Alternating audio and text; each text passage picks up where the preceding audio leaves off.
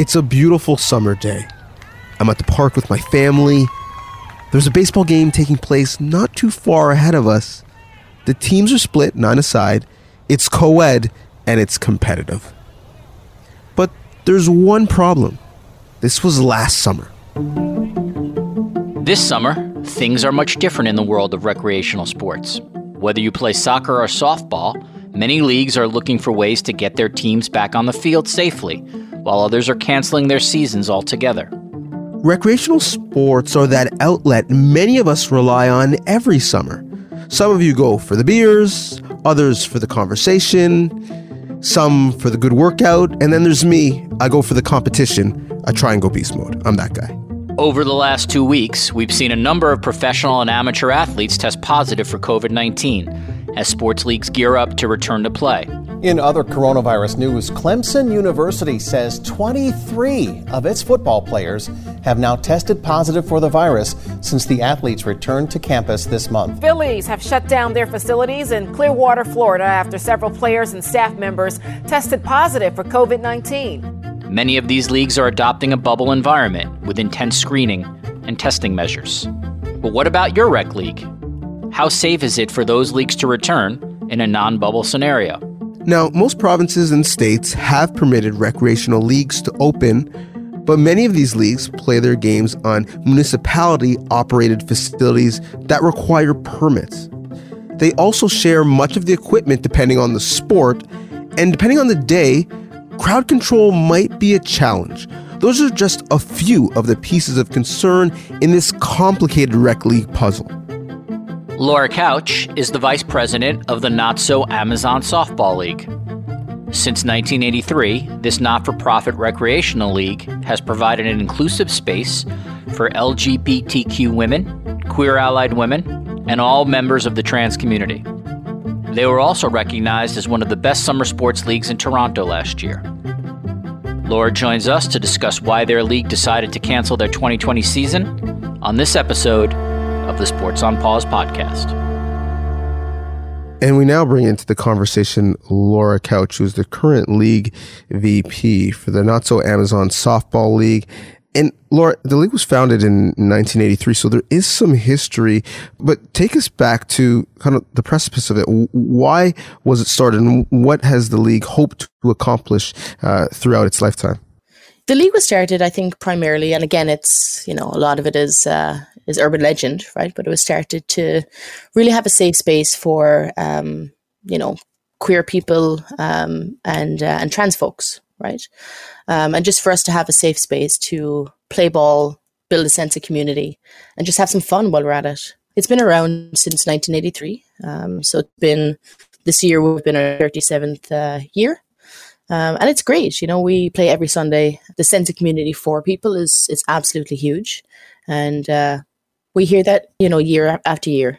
People go through trying times in their life and they really do find that the league is there for them.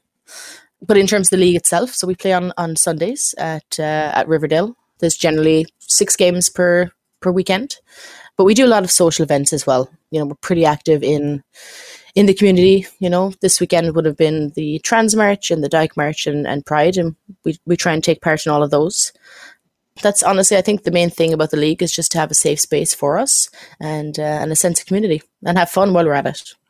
Laura, I want to get a sense of just, and again, I realize that you weren't there at the beginning, but what do you know about the growth of the league from 1983 to now? And my sense would be as these issues become sort of more commonplace for people to discuss and for people to be open, logic would state that the numbers in the league would grow from the 80s. Do you have a sense of that kind of trajectory?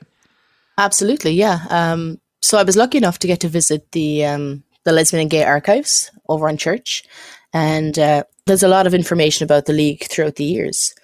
So it definitely has grown exponentially. And, that's something that we're very conscious of. And we want a good mix of older players, newer players, and try and just have that place for everybody. So to the best of my knowledge and based on, what I've seen in the archives, it has grown a lot. It really has grown a lot. Like currently, I think we have about 200 members. So like a general guideline would be 16 players per team. So about 200, give or take. So I play in a rep basketball league, or I guess I should say I did play in one that was actually playing longer than the NBA season was playing, which seemed just very odd and unnecessary. Wow. But here we were. But when everything was really shut down, I thought to myself, well, these rec leagues are going to be literally the last thing that come back. When during this pandemic did you really get a sense that your league operations would be in jeopardy? I don't remember the exact time, but we announced it just after Tory said that he was closing down the diamonds, any parks and any rec sports. Today, the City of Toronto is taking further action to stop the spread of the COVID-19 virus. Effective today, all facilities within the city's more than 1,500 parks are closed to the public to help prevent the spread of the COVID-19 virus. This includes playgrounds, outdoor fitness equipment, sports courts, leash-free zones, picnic shelters, sports fields, skateboard parks, and other parks amenities. Staff will begin posting signs immediately about the closures in parks across the city so that families, seniors, and all those who enjoy our parks and our other outdoor facilities understand that it is not safe for them to gather there right now. We were watching it on a day-to-day, like the committee, the collective, ourselves. We were having, I would say, video calls every day, maybe every second day. And we were just really keeping an eye on it because, again, for a league that's been around so long, right? And, you know, we work in the off season, like the collective members, we're always planning, always looking to grow, always looking to make it better, right? That we can hand it off next year in better shape than it was. So we were very, very conscious of not wanting to cancel, but at the same time, we had the social responsibility to be mindful, right? So I feel like it was perhaps maybe March or April, but it was right after Tory had, you know, pretty much made the call for us. We kind of didn't have any say on it, and it was tough, right? It was we definitely didn't want to be, I guess, or have it on our shoulders that we were the ones in almost 40 years that had to make that call, and it was a very, very difficult thing to do, but the response from our league was just incredible. You know, we put out a blast on social media, on email, every single medium and platform that we use. And we had an overwhelming response from the entire league that we were doing the right thing, right? Because you got to remember, a lot of people, they may have compromised immune systems, they may have elderly parents themselves, and they were very grateful and I guess maybe empathetic as to how difficult of a decision it was. Right. And that was nice. It was heartwarming to know that people were on the same page as us. But yeah, it was definitely a tough call. You said that it was tough, and I kind of want to stay right there and unpack that a little bit. Mm-hmm. Why was it tough? Why specifically for this league and really what it represents, was it difficult to not have that sense of community? Well, it's not necessarily that we didn't have the sense of community, but, you know, people enjoy their Sunday afternoons, right? And we still do that. We still have that sense of community. We're still very, very active on our social media. One of the committee members runs a quiz every Friday, music trivia, and it's open. It's wide open, not to league members. But we're really trying to, I guess, pivot and adapt to the world we live in right now, and do a lot of video interactions, right, and just stay engaged with their community. But I think on a personal level, for me, why it was tough. You know, I moved here. I knew nobody, never had played softball in my life. It's not something that we have back in Ireland. Baseball is, you know, not something that we really have. And the friends that I've met through this league has been amazing, you know. So if you couple that along with knowing how important this league is to people in the community, I think the burden of that on a personal level for me made it tough to make that call, right? Because it's been a consistent for people who play in the league for almost 40 years. You know, it's something that they know that during the summer, every Sunday, this is what they'll be doing, right? So I think and again, I'm speaking purely for myself, that's why I found it tough, you know. But at the same time, we had to be responsible, right? And just kind of do the right thing. It was on our shoulders to do the right thing. So I think the mixture of everything kind of made it tough. One of the things that when I knew you were coming on, I was thinking about, because I really, I don't know the answer to this, but I'd be sort of really interested in how it works, is sponsorship. Mm-hmm. And I'm wondering, because obviously, when you have that many people as exists in your league, these things cost money. You got to pay for umpires. You got to make sure if your uniforms and equipment and things like that, you maybe even cost money to rent the fields. But the reality is this. Yeah, so there you go. So this costs money. Yeah. How have you found sponsorships to be, and how have you gone about approaching businesses who want to be part of the league? Yeah, absolutely. So we have one, I guess, main sponsor, and we have had this one main sponsor for quite a while. And it's one of the major businesses on Church Street. So this particular owner himself, he sponsors a lot of other queer leagues. So, basketball and so on and so forth. And he's super into it. We have our banquet every year, so our end of season banquet at one of his venues as well.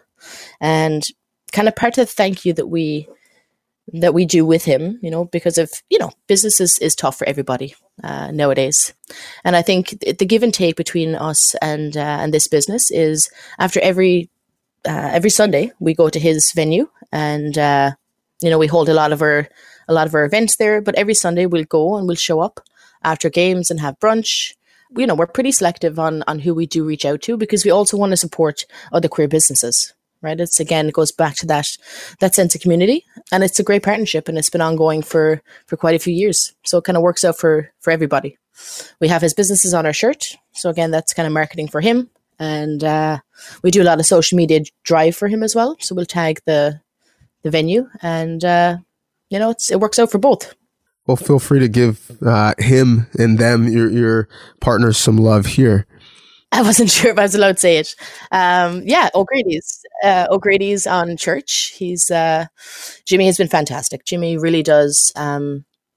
He gets behind us. He will do anything that we ask. If we, sometimes there are some crazy asks in terms of clearing a back patio for this. We did a social last summer. And, he cleared his regulars from the back patio, which it's kind of like gold dust, right? If you're to get a seat on a Saturday in the back patio, it's a pretty big deal. And that's just the very, very strong partnership we have with him, that he cleared it off, and we had that agreement, and we jam-packed his pub. It's funny because that is a seminal spot, a meeting place for it is, right? The community in the village, right? It's one of the known places that you go for that fellowship and that friendship and for that fun, to be quite honest. Absolutely. For people who aren't local to this city listening to this podcast, that is a long-standing known place for people to enjoy themselves in the community. I actually did an interesting interview with Amanda Busis there at that location, because it means so much to the community, about being proud and what that means, in this very weird year that we have in 2020, with not as many events in person. What is the future for the league? What would 2021 look like? You made the tough decision, which I haven't seen other rec leagues make. How can you, as we all get used to whatever this new normal is going to be, how can you return to play? Do you need a vaccine first? Do you know necessarily what you're going to need in order to feel safe and confident to bring back the league in the same way? Mm-hmm. And that's something that we're monitoring. Luckily, one of our committee members is in the health profession. So it's something that we're monitoring very, very closely. But in conjunction with that, we're in open dialogue with the City of Toronto. And they have been fantastic in terms of communicating with us. So I think for 2021, we have great plans, right? I'm going to keep that under my hat. We've great plans in terms of the committee. I don't want to speak too much to that right now. But I think on a realistic level, we really have to wait and see what the health professionals tell us, both them and the city. It would make sense to have a vaccine, but we're still a little bit away from that happening, right? So it's something that we are monitoring. And again, the collective ourselves, we still meet once every week, once every 2 weeks, and we're actively keeping an eye on it. But I'm hopeful. I'm really hopeful. I think on a personal level, I would be pretty bummed out if we didn't have a season next year. But again, it's something that is changing on on a daily basis, right? No question. Well, we will be monitoring and cheering from afar. If you want to monitor, get on social media at NotSoAmazon on Twitter, on Instagram, and use the hashtag NotSoAmazon. You got it. There will be messages in terms of, the return to the play for the league, but there really, in the interim, have been really great messages of solidarity and strength and unity. So thank you for that, and thank you for this conversation, Laura. My pleasure. My pleasure. Thank you guys so much.